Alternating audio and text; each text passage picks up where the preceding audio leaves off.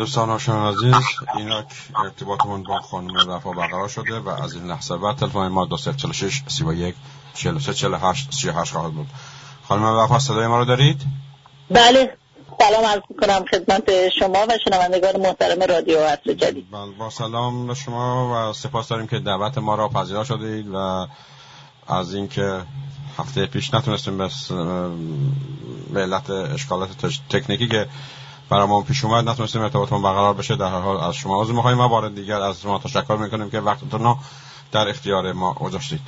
با کمال میل، بفرمایید، در خدمت هستم. خانم وفا، اعلام کرده بودیم که گفتگوی ما با شما در رابطه با افغانستان و موضوع که اعلام کردیم قدرت گرفتن طالبان در افغانستان و اثرات آن در منطقه هستش.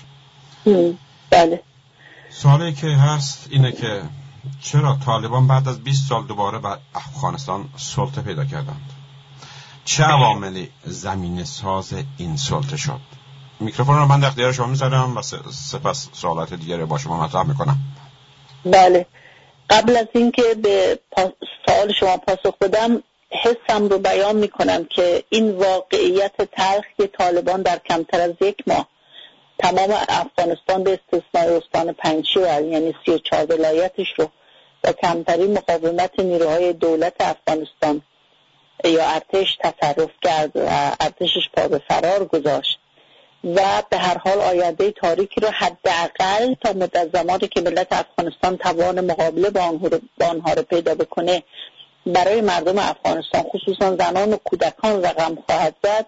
برای هر انسان آزادی، هر انسانی که وجدانش رو تخدیر نکرده و مسئولیت پذیره و خصوصا برای ملت ایران که با ملت افغانستان بعضا از سابقه تاریخی یکسان برخورداره و در حوزه مشترک فرهنگی قرار دارن، بسیار بسیار دردناک و در این حال مشکوک و الان دیگه شکم برطرف شده و معلومه که در پشت صحنه چه قدرت‌هایی چه نوع بازی‌هایی رو کردن و در این حال حاوی پیام‌های بسیار مهمی برای اهل خرد و در این حال دیدن مقاومت تحسین برانگیز و شکوهمند و حماسی مردم پنجشیر مایه امید، شادی و به اصطلاح چشماندازی است برای هر کس که وضعیت افغانستان رو آینه عبرتی ببینه که در اون دخالت بیگانه به کجا می انجامه و خود اون قدرت‌های بیگانه چه سرانجامشونی رو پیدا میکنه.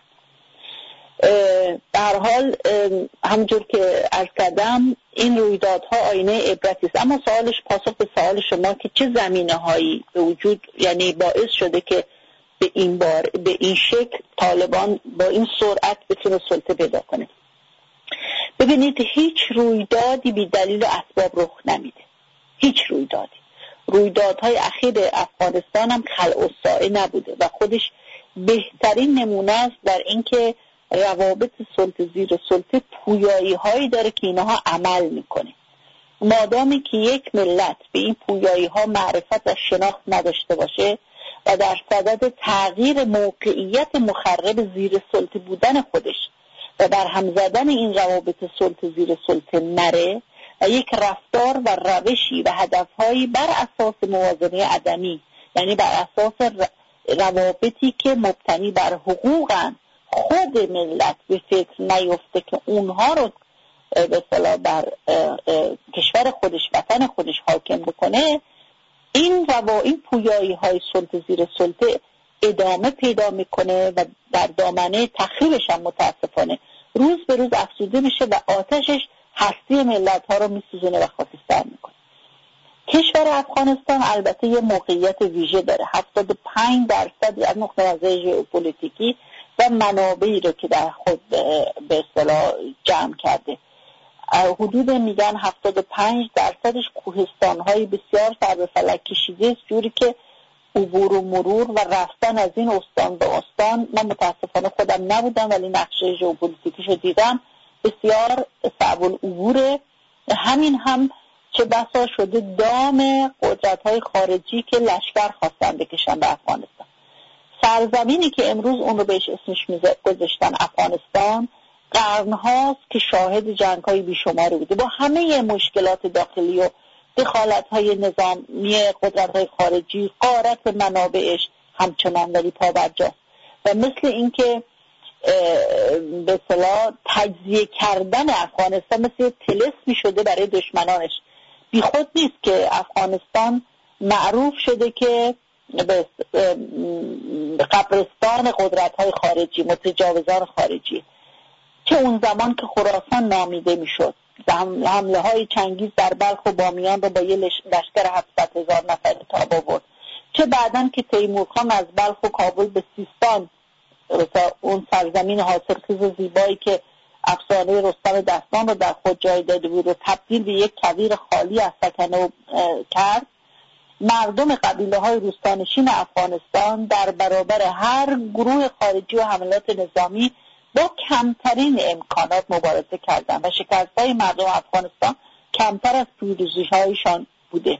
بعد در قرن معاصر هم اون منابع کانی افغانستان، سرشار افغانستان در قدرت‌های خارجی آشکار شده. این موقعیت ژئوپلیتیکی یعنی حد فاصل آسیای میانه، شرقی، غربی، آسیای غربی یعنی خاورمیانه و آسیای جنوبی معلوم هست. بی دلیل نیست که می‌بینیم طالبان به عنوان یک عنصر خارجی، توجه بفرمایید شنوندگان محترم، طالبان درست میگویند از قوم پشتونن ولی دست پرورده پاکستانن. از اینها در 20 سال پیش که با حمایت امریکا، لوجستیکی امریکا، دست پرورده سازمان اطلاعات پاکستان بود و با پول قطر و عربستان پا گرفتن، با مردم افغانستان عجین نیستن. مردم افغانستان طالبان رو خودی نمیدونن، اونها هم خود رو با مردم افغانستان خودی نمیدونن، بلکه اینها در چشم مردم افغانستان حکم یک قدرت متجاوز خارجی، تازه مزدور قدرت‌های خارجی است. الان هم که آشکار شده که پاکستان چه نقش عظیمی داشته در پروراندن و دوباره به قدرت رساندن این که گفتم اتفاقات، رویدادها، پدیده‌ها بی دلیل رخ نمیده. یک سلسله زمینه‌هایی به وجود اومده که باعث شده طالبان دوباره شکل بگیره و اون همون پویایی‌های روابط سلطه زیر سلطه است. ببینید در دسامبر 79 24 دسامبر 79 به فرمان برژنف رهبر شوروی سابق، سپاه 40 این کشور از طریق مرزهای شمالی وارد افغانستان شد. بعد در دوران گورباچوف بر اساس توافق ژنو تو آپریل 88 عقب نشینی کردن این نیروهای شوروی و آخرین گروه ارتش شوروی هم با شکست از مردم افغانستان در 15 فوریه 89 از افغانستان خارج شد. این جنگ 1 میلیون کشته و بیش از 5 میلیون مهاجر آواره کرد. در سال 98 برژنسکی مصاحبه کرد با نشریه فرانسوی ابزرواتور، گفت ما روس‌ها رو مجبور به مداخله نکردیم ولی تعمداً احتمال مداخله اونها رو افزایش دادیم، یعنی تو جنگ سرد می‌خواسته اونها رو پاشو بکشه به افغانستان که بعداً به شکستشون بده، که در این مورد انجام عملیات مخفیانه عالی‌ترین راهکار بود. این کار تأثیر بسزایی بر نقشه‌های شوروی در تله افغانستان داشت. روزی که شوروی رسما تهاجم و افغانستان را آغاز کرد، من به رئیس جمهور کارتر گفتم که و نوشتم که همکنون زمان آن هست که یک جنگ ویتنام را به شوروی تبدیل کنیم. ببینید از رویدادها بی اسباب نیست. پس دو ابرقدرت، اون زمان ابرقدرت بود، دومی ابرقدرت بود شوروی، در جنگ با هم یک کشور دیگری رو وجه المصالحه کردن برای دخالت. از جنگ ویتنام خودشون درس عبرت نگرفتن. میخواد چون میدونه قدرت، ببینید این باید درس عبرتی باشه برای همه آدم‌های وابسته‌ای که به جای اعتماد به توان ملت خودشون برای تغییر یک نظام سیاسی دست به دامان قدرت خارجی میشن که اینها رو زود به کرسی قدرت بنشونن. این و ملتی که باور میکنه یا اون عده از بخشی از مردمی که القای ترس و ناتوانی به خود رو باور میکنه و خیال میکنه قدرت خارجی با یه حمله مسئله رو به نفع اون تموم میکنه و حقوق اون رو رعایت میکنه و دموکراسی هدیه میاره، این یه درس عبرتی است. آقای برژنف اقرار میکنه که جنگ ویتنام که به شکست آمریکا منتهی شد، حضور قدرت خارجی در یک کشوری است که اون حضور بیگانه است، منجر به شکست میشه. میگه چون ما شکست خوردیم پس حتما هم در افغانستان شوروی شکست میخوره، چون میدونه ملت مقاومت میکنه. پس این مسئله سر همینجاست که دلیلی بر پیروزی همیشه قدرت‌های خارجی نیست که بگید میان و با منو میبرن سر قدرت و بعد هم به مردم القا کنید، پاشونو میکشن بیرون، خرابی هم بربار نمیارن، هزینه هم نمیدن، کمک ما میکنن، عاشق چشبروی من و شما ایرانی مثلا هستن یا مردم افغانستان و ما رو به قدرت میرسونن و حقوق شما رو هم رعایت میکنن. هم چیز نیست، واقعیت ها رو حالا یک به یک انشالله وقت باشه توضیح میدم. خب بعد از اینکه نجیب الله سقوط کرد رژیمه، 3 سال بعد از خروج خفتبار اون نیروهای ارتش شوروی از افغانستان، متاسفانه اون گروه‌های مختلف قومی که در افغانستان به پیروزی حالا رسیده بودن، دعواشون دعوای قدرت شد. به جای اینکه بخوان یک نظام حقوندی تشکیل بدن که همه گروه‌های کشور افغانستان مملو از قوم‌های مختلفی است که به اصطلاح تاریخچه‌هایی داره، هر کدوم زبان خودشون رو دارن، حالا وقت نیست وارد این سنجش این میزان قومیت ها بشیم، ولی یک نظام قومیتی برای حکومت. به جای اینکه همه اینها رو برخوردار از حقوق بکنن و همه کشور رو به یاری ملت بخوان اداره بکنن، دعوا شد سر قدرت و این باعث شد به جان هم افتادن. این گرچه احزاب سیاسی مخالف جبهه حمله شوروی با یکدیگه بر اثر توافقنامه پیشا و در سال 92 توافق کردن که یک دولت موقت متحد تشکیل میده، اما بسیاری از قدرت طالبانش من جمله گلبدین حکمتیار که اون هم دست پرورده سرویس‌های مخفی پاکستان بوده، از طریق اونها حمایت میشد، رویای دستیابی به قدرت انحصاری داشت. بنابراین سال 92 اومد کابل پایتخت افغانستان رو بمباران کرد و جز قربانیان زیادی در میان مردم عادی غیر نظامیون و اینکه هرج و مرج ایجاد بکنه نتیجه نداشت و این باعث شد که یک دولت موقت به سختی در حال شکل گیری بود. خب به جان هم افتادن، دلایل قومی دچار به اصطلاح خشونت رو به کار بردن. خانم بی‌نظیر بوتو نخست وزیر اسبق پاکستان خودش اقرار کرد که ما طالبان رو به کمک آمریکا و حمایت اطلاعاتی پاکستان و پول عربستان ساختیم و بر افغانستان تحمیل کردیم. خب اینها اومدن کنترل بیشتر مناطق افغانستان رو به دست گرفتن. سال 96 سرانجام کابل رو فتح کردن و یک حکومت مرتجع وحشیانه رو بر افغانستان تحمیل کردن. حالا ببینید تحقیر و تحمیل در واقع کردن. پس این یک سابقه داره. اون زمینه‌ای که شما در سوالتون میپرسید این است که خب این وقتی شما اسلحه میدید به یک به اصطلاح گروهی که نه سواد داره نه فهمی از دموکراسی و حقوق داره و این رو برای اینکه عامل دست شما باشه این رو تقویتش میکنید، دیگه این دولت آمریکا اینجا از دستش در رفته بود که این اسلحه زمانی به ضرر تا هم تموم میشه، شاخشونه میکشه این قدرت. همینجور هم شد که بعضی از اعضای داعش که اون هم دست پرورده با اسامه بن لادن همکاری میکرد آمریکا، حاضر نشد طالبان حالا که بعد از 11 سپتامبر به اصطلاح داعش رو همه کار، القاعده رو همه کار میدونست در ترورها، طالبان حاضر نشد اسامه بن لادن رو تحویل بده. حالا لج افتاد با طالبان، گفت اونو از حکومت برانداخت، از افغانستان بیرون کرد. خب با یه اشاره میبرتش تو حکومت میرسوندش، با یه اشاره میخواد ببرتش بیرون. بعد چی کار کرد؟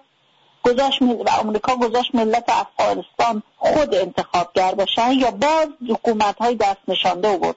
حکومت کرزای دست نشانده نبود، حکومت همین غنی اشرف غنی حکومت دست نشانده نبود. فسادهایی که کرد، گزارشگرای بسیاری، من چندین گزارش در تلویزیون‌های کانال‌های تلویزیون آلمان دیدم مفصل در این که در این مدت 20 سال اخیر به هیچ وجه نیروهای حاکم بر خارجی حاکم بر افغانستان نگذاشتن که در سطح روستاها و شهرهای مختلف افغانستان یک نهادهای مدنی شکل بگیره، اینفراستراکچور درست بشه، برق رسانی بشه، فقر بیش از حد تا که افغانستان از بین بره. بعد یک مقاله من جدیداً میخوندم در لومون دیپلماتیک، بسیار بسیار مقاله گویایی توضیح میده که حالا نویسنده‌اش حالا از خاطرم رفت ولی به یادم میاد و توضیح خواهم داد. این در این مقاله میگه که مارتین بولارد نویسنده مقاله هست، اما همه چیز از پیش نوشته شده بود. توضیح میده که به گفته سازمان ملل متحد در این جنگ آمریکا با افغانستان دست کم 160، یعنی بعد از حمله آمریکا به افغانستان و اشغالش، 160,000 افغان، 2400 سرباز آمریکایی، 1500 نظامی کشورهای متحد با آمریکا و 1800 غیر نظامی طرف قرارداد کشته شدند. خب یک فاجعه انسانی و مالی افغانستانه که افغانستان در موقعیت بسیار ناگوارتر قرار داره. بعد خود اون یعنی می نویسه که این آرزوی بی‌دستن در آرزوی هدیه دموکراسی از طرف غربان تو ایران خودمون هم هستن. توضیح میده که این تو گیومه میذاره مأموریت تمدن ساز و مشعشعانه غرب در افغانستان این نتیجه رو به بار آورده که این کشور 90% از مواد مخدر جهان رو تولید میکنه که معادل 15% از تولید ناخالص داخلی است و این کشور تحت اشغال افغانستان به یک فاسد سالاری گسترده در این 20 سال تبدیل شد. فاسد سالاری که حتی یکی از به اصطلاح فرهنگ کریستوفر کنتلا که از خود آمریکایی است، مشاوران ارتش آمریکاست، این فاسد سالاری رو که آمریکا در این 20 سال اخیر در افغانستان ایجاد کرد اینجوری توصیف میکنه، میگه من دوست دارم اون رو به سرطان تشبیه کنم. فساد کوچک مانند سرطان پوسته، میشه اون رو درمان کرد. فساد در سطح بالاتر در حد وزارتخانه ها مانند سرطان روده شدیدتره، اگر به موقع تشخیص داده بشه درمان میشه، اما فاسد سالاری مانند سرطان مغز و کشنده است. این تازه 2006 اینو گفته ولی هیچ تغییری در این فساد داده نشد.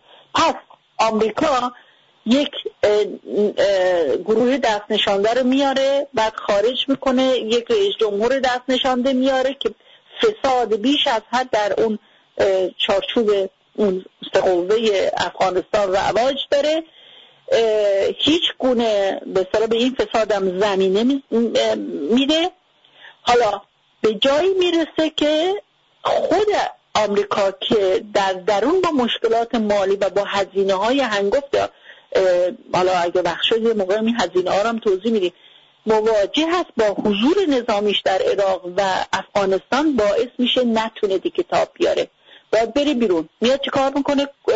کنفرانس دوحه رو میذاره. با کی مذاکره میکنه؟ با طالبان دست نشانده هنوز پاکستان، زد و بند با پاکستان که این افغانستان روی خوش نبینه. آمریکا شدیداً نگران پایگیری دموکراسی در خاورمیانه، چه در ایران چه در افغانستان. در این دو کشوری که موقعیت بسیار مهم ژئوپلیتیک دارن، امریکا نمیخواد دموکراسی از طرف مردم شکل بگیره.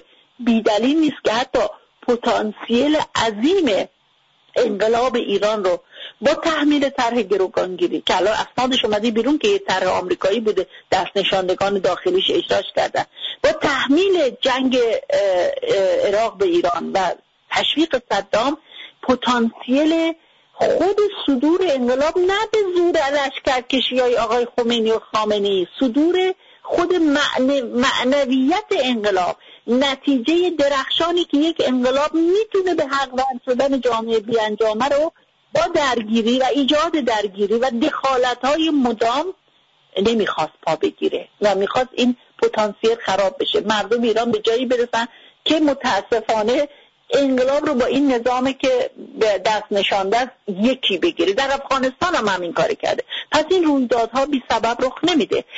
حاصل اون رابطه سلطه زیر سلطه.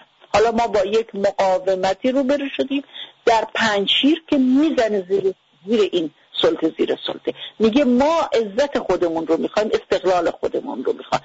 این مقاومت هرچند از نقطه نظر ابعاد کوچک، هرچند قابل سرکوب، اما پیام‌های بسیار داره، چه در منطقه، چه در بین مردم افغانستان، چه برای ما ملت ایران که همسایه این کشور هستیم.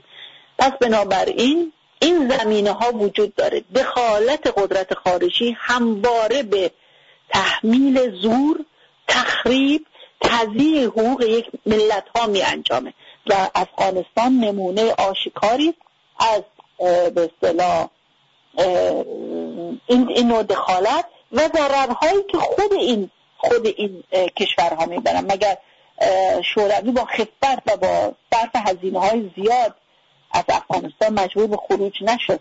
مگر آمریکا به غیر از خب زد و بندهایی که کرد به پول، همونجور که این نویسنده مقاله در لمون دیپلماتیک توضیح داده، مقدار زیادی مواد مخدر رو به جیب زده یا به قصد به اصطلاح به تاراج بردن منابع کانی افغانستان بوده. الان دولت چین داره بهره میگیره و قراردادهای بزرگ دولت چین بسته برای استخراج منابع کانی افغانستان.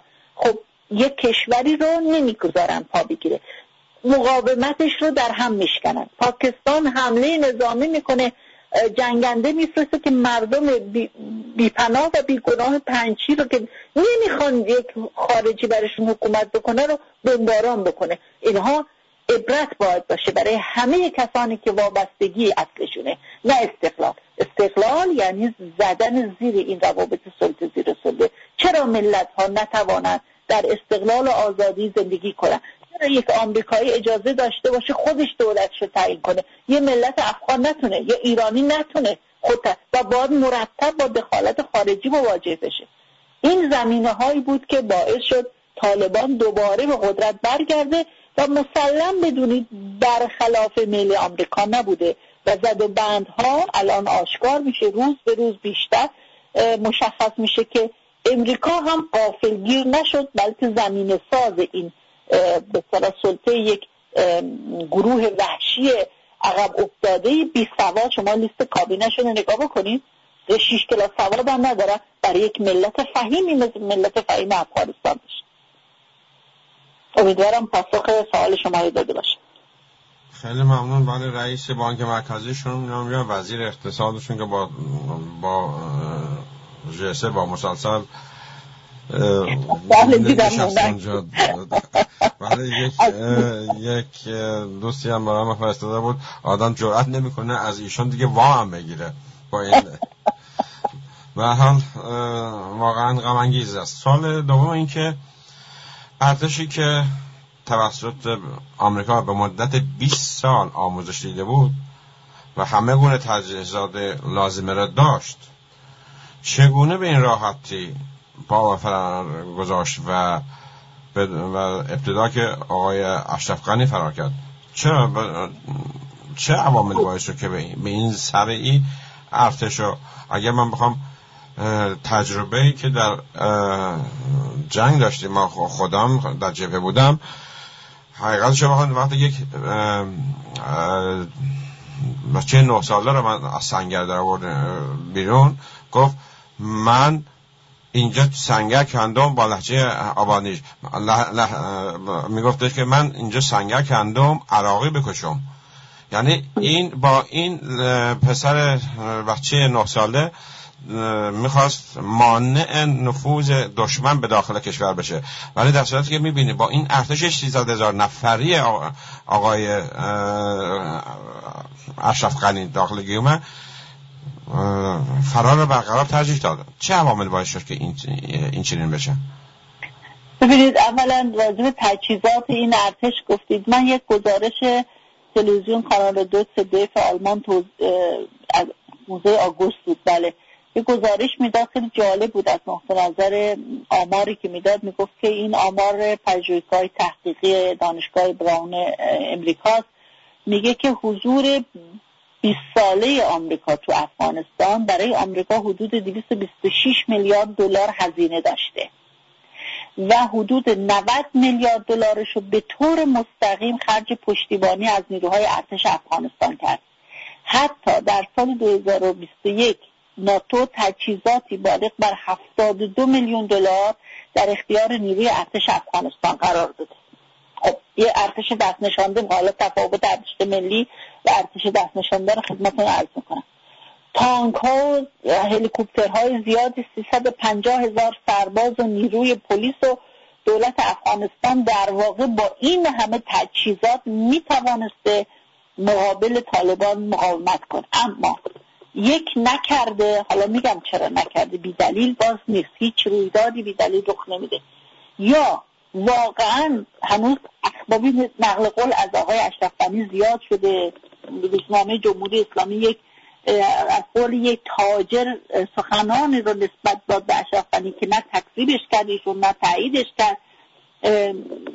هنوز چند چونش واقعا مشخص نشده، ولی معلومه که آقای اشرف غنی فقط به خاطر ترس جانش نبوده که رفته، بلکه ایشون از قوم پشتون بود و طالبان رو هم از قوم پشتون میدانست و گویی بقیه اقوام درون افغانستان که با ملیت مثلا اقوام دیگری هستن، با زبانهای دیگری هستن، ببخشید من منظورم ملیت نبود، اقوام دیگری هستن، اینها هیچ گونه حق انسانی ندارن که به اصطلاح چه در دولت دخالت داده بشن چه در اداره یا تصدی امور مملکت کشور خودشون. مسئله قوم بازی و باید با فرار خود دستور بدن به ارتشش که مقاومت نکنه که قوم پشتون بیاد به صورت طالبان. البته طالبان گفتم عنصر خارجی است، دست پرورده خارجی است و ملت افغانستان به اینها به عنوان یک عنصر خارجی بیگانه از ملت خود نگاه میکنه، بیان و در افغانستان به اصطلاح قدرت رو در دست بگیرن. حالا یا واقعا این زد و بند بوده که چیزی نمیگذره این واقعیت ها به خصوص در عصر ارتباطات و اطلاعات نمیتونه این نوع واقعیت ها پشت پرده بمونه. دو اینکه ویژگی یک ارتش دست نشانده جزئی نیست. همون چقدرم که این ارتش بزرگ باشه و مجهز باشه، مگه ارتش شوروی مجهز نبود؟ در مقابل مقاومت مردم افغانستان خیلی هاشم البته ضد تیرباری ها داشتن، ولی خیلی هم از مردم افغانستان اون زمان هم با کلاشینکوف می جنگیدن و من این امر فرار ارتش افغانستان، عدم مقاومتشون رو منو یا همه ما ایرانی ها رو، برای ما ایرانیان با خاطره اون فروپاشی حکومت رضاشاه که با اذن و به دست نشاندگی انگلیس به روی کار اومده بود رو که از قدرت برداشت و به جزیره موریس تبعیدش کرد تداعی بکنه. همچنین ارتش ساخته شده رضاخانی به دست انگلیس ها به محض ورود ارتش های بیگانه در شهریور 1920 به ایران در عرض چند ساعت از هم پاشید. در عراق هم ارتشی که با حمایت آمریکا بعد از سقوط صدام تجهیز شد در مقابل گروه کوچک داعش در موصل تاب نیاورد، تا به اصلا توان نداشت که مقابله کنه، پا به فرار گذاشت.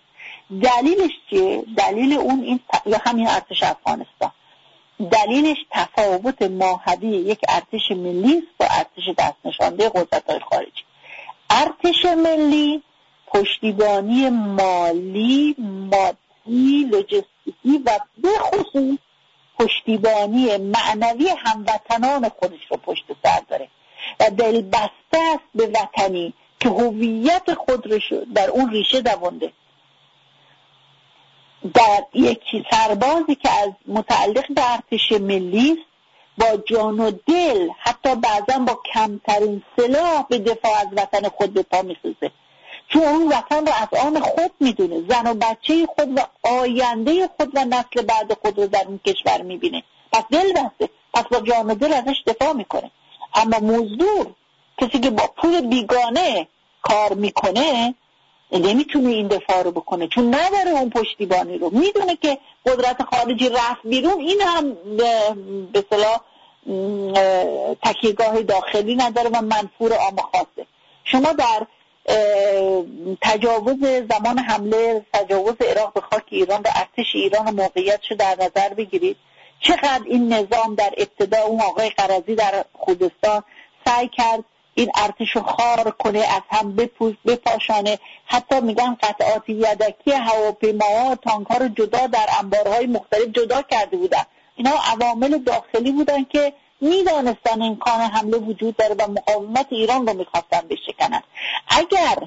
اگر اون فرماندهی داهیانه آقای بنی صدر به قول یاسر عرفات که گفت در مدت این 6 ماه با فرماندهی بنی صدر ارتش ایران حماسه آفرید نبود، هرچند به اصطلاح گفتم برخی از این مسئولین نظام دادفقی میخواستن کمر به نابودی تجهیزات نظامی و خانه‌نشین کردن بسیاری از افسران و درجه‌داران و خلبانان شجاع ارتش ملی بسته بودن، اما اینها رو با همت آقای بنی صدر و سایر فرماندهان شجاع ارتش به جبهه‌ها فراخوانده شدن. اون سخنرانی حماسی آقای بنی صدر از داستان رسا شاهنامه و سیاوش رو و به یاد آوردن اونها رو و مدال دادن مدال لیاقت و اعاده حیثیت از ارتش ایران باعث شد که اون همون ارق وطنی در اینا از دوباره پا بگیره و برای دفاع از وطن با جونشون مایه گذاشتن. من یک سخنرانی از آقای بنی صدر در کل یادمه که به یاد می آورد، می گفت که شما فکر کنید من همه عمر از خشونت متنفر و منزجر بودم، فرمانده شده بودم، فرمانده کل قوا در یک جنگی که جز خشونت توش نیست. من جسد زغال شده سربازان و خلبانان شجاعی رو دیدم که از وطن دفاع کردن. یادتون باشه خلبانان شجاع ایران از روی مجلس عراق رد شدن در بغداد ولی بمباران نکردن و انسانیت یعنی توان خود رو نشون دادن ولی بمباران نکردن و مردم بیگناه رو به کشتن ندادن، چون اونها ملت برادر ما بود. حالا دیکتاتوری به نام صدام داشتن ولی ملت عراق چرا باید به دست ملت ایران کشته بشه؟ یا بالعکس. اون شجاعتی که ارتش ایران نشون داد برای دفاع از وطن نشون دهنده اون ارق ملیشه. ولی یک ارتش دست نشانده چه از لحاظ مالی وابسته است چه از لحاظ معنوی به ملت خود وابسته نیست و همیشه ترس منفور شدن از طرف ملتش هم داره. خب پس این تجهیزات با این همه تجهیزات و این خرج‌های هنگفتی که برای یک ارتش دست نشانده امریکا کرد به دردش نخورد. نتوانست حتی ببینید کاری کرده بودن که میگفتن از این روزنامه وال استریت ژورنال از یه سرباز در قندوز استان قندوز در شمال نوشته بود که در چند روز گذشته آب و سلاح هم وجود نداشت. اون نیروهای نخبه که باید به صورت هفتگی برای تدارکات می اومدن دور مانده بودن و ما باعث شد که نتونیم مقاومت کنیم، عقب نشینی کردیم. خب ببینید شما جبهه پشت ارتش ایران رو در ایران ببینید که چگونه مردم ایران، زنان ایران به چه شکل تدارکات به اصطلاح غذایی و غیره میدادند. هیچ کس هم خبردار نبود ولی مردم ایران این کارو میکردن. این نیروهای نخبه‌ای که میخواستن تدارکات غذا و آب و غذا رو بدن و اینا رو گرسنه نگه داشتن کجایی بودن؟ همونایی بودن که از لحاظ پولی وابسته بودن به دولت. آقای غنی که فرار کرد امیدشون از دست دادن، خودشون در هم شکستن و به فرار آموزن. بسیارشون به کشورهای کناری به اصطلاح پناهنده شدن یا به اصطلاح فرار کردن. پس به هر حال این ارتش شکست خورد به خاطری که این 20 سال تلاش یک دولت متجاوز مثل امریکا برای بازسازی یک ارتش دست نشانده شکست خورده، به خاطر این نتونست کنترل بکنه. به اصطلاح اون ارتش نمیتونه حفظ تمامیت ارضی کشور بکنه، چون نقشه برای انتقال طالبان هم چیزی شده. چه بسا میگم خبرهای دقیقشو آینده کاملا مشخص میکنه که دستور صادر شده بود که ارتش مقاومت هم نکنه. حتی اگر گروه‌هایی بودن که ارق وطن داشتن میخواستن مقاومت کنن در این ارتش، به اونها هم اجازه داده بودن که بذاری طالبان وارد کشور بشه. پس بنابراین تعجب نکنید که ارتش دست نشانده به عده و عده‌اش نگاه نکنید، به اون حجم تجهیزاتش نگاه نکنه، بیشتر از همه اون فکر راهنما، اندیشه راهنمای اون فردی، اون انسانی که سلاح به دست میگیره تعیین کننده. اگر پشتیبان مستحضر به دلگرمی یا دلپشتی مردم خودش باشه، اون سلاح کارساز میشه، حتی اگر کوچک باشه و ناقص باشه. ولی اگر دلگرم نباشه و پشتگرم نباشه به ملت خودش، به محض اینکه دستور شکست داده میشه از هم میپاشه، زودتر از اون فرار خواهد کرد، چون نداره اون پشتیبانی رو. میگم ترس منفور شدن در میان ملت خودش رو هم به اصطلاح مزید بر علت میشه و نمیتونه به اصطلاح مقاومت بکنه. پس بنابراین این بعضیاشون هم البته میگن ما یه رنجش بسیار عمیقی از اشرف غنی داریم و دولت که چگونه پشت ما رو خالی کردن، ولی خب ارزش دست نشانده همینه، تعجب نکنیم و نمیشه توقع دیگر غیر از این ازشون داشت. بفرما. خیلی ممنون. گفتیم اثرات اون در منطقه چی خواهد بود؟ آیا اوضاع افغانستان راه حل داره؟ علیرغم این میبینیم که زنان نقش بسیار مهمی رو الان دارن بازی میکنن، به طور مرتب هر شب و هر روز تظاهرات میکنن بر علیه طالبان و اخبار سوئد امروز میگفت خیلی از این ژورنالیست ها را هم گرفتند و اعدام کردند و در صفا میکشند. این راه حل ها وجود داره یا نه؟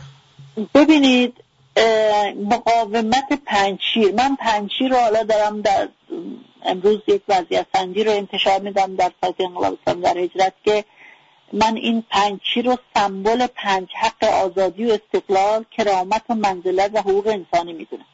این مقاومت هر چند از نقطه نظر مقایسه، ببینید من یه مقایسه در همه ارتش به دست دادم، ادوده مهم نیست، تأثیرگذاری مهمه. هر چقدر به نظر کوچک و قابل سرکوب ولی تا درازای تاریخ اثر گذاره.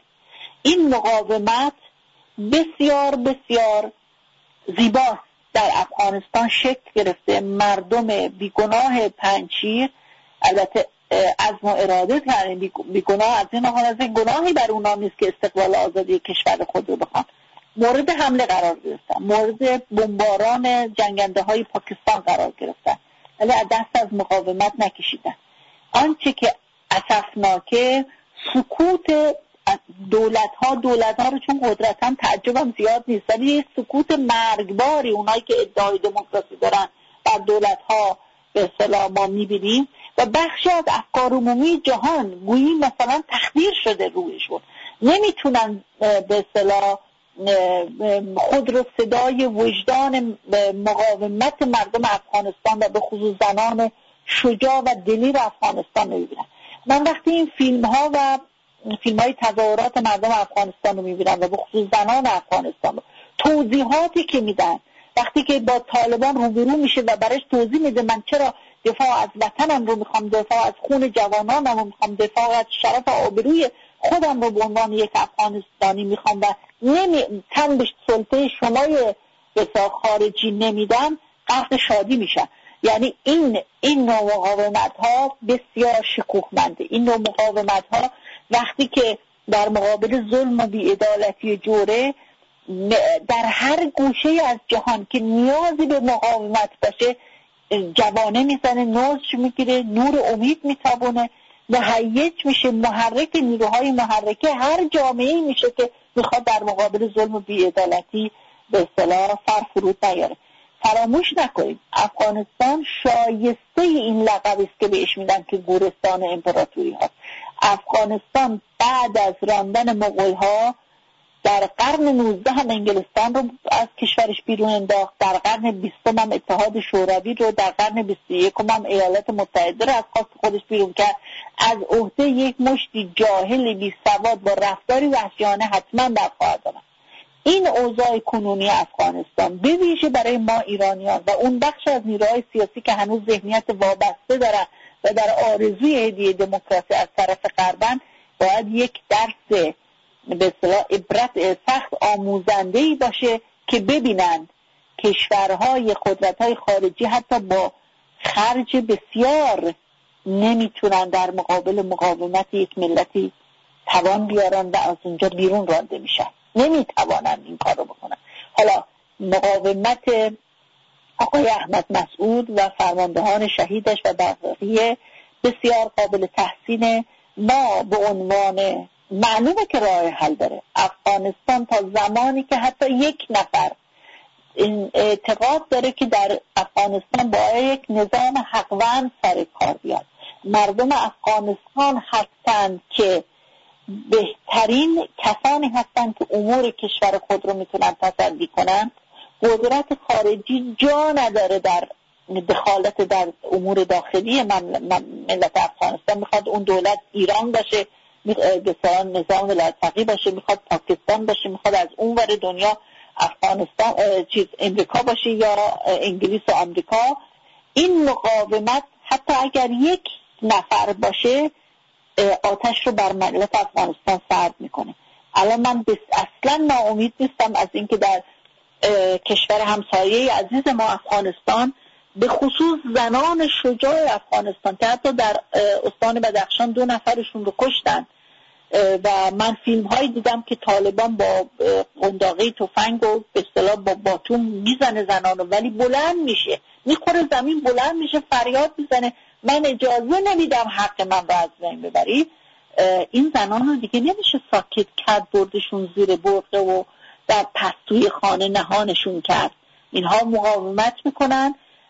زنان افغانستان تربیت کننده انسانن. بچه های اینا مثل انتفاضه فلسطین، بچه های این مردم افغانستان آرزوی استقلال رو حتما به عمل در میارن. وظیفه ما چیست؟ الان ما با یک جنگ نابرابر روبرو هستیم. البته در بسیاری از شهرها و روستاهای به خصوص شهرهای افغانستان چه زن چه مرد افغانی بلند شدن یا افغانستانی بلند شدن در دفاع از حقوق خود. بسیار قابل تحسین، با وجودی که تبعیت و خشونت طلبی این گروه طالبان رو میشناسن و 5 تبدیل شده به نماد مقاومت یک ملت. خیلی ممنون. وقت دیگری نداریم خانم وفا. بله خب بس معذرت میخوام، فقط میخوام بگم گفتید راه حل داره. بله که داره. تا زمانی که مردم افغانستان برای خود آینده درخشان میبینن و مقاومت میکنن این کشور راه حل داره. در این مقاومت حق یارشون باشه و سپاس از شما که با ما بودید و امیدوارم شما را در برنامه آینده در رابطه با اقتصاد ایران که سقوط آزاد داره داشته باشیم و اینا با کمال میل به شنوندگان گفتیم. شب شنوندگان و شما بخیر. شب شما خوش. خدا نگهدار.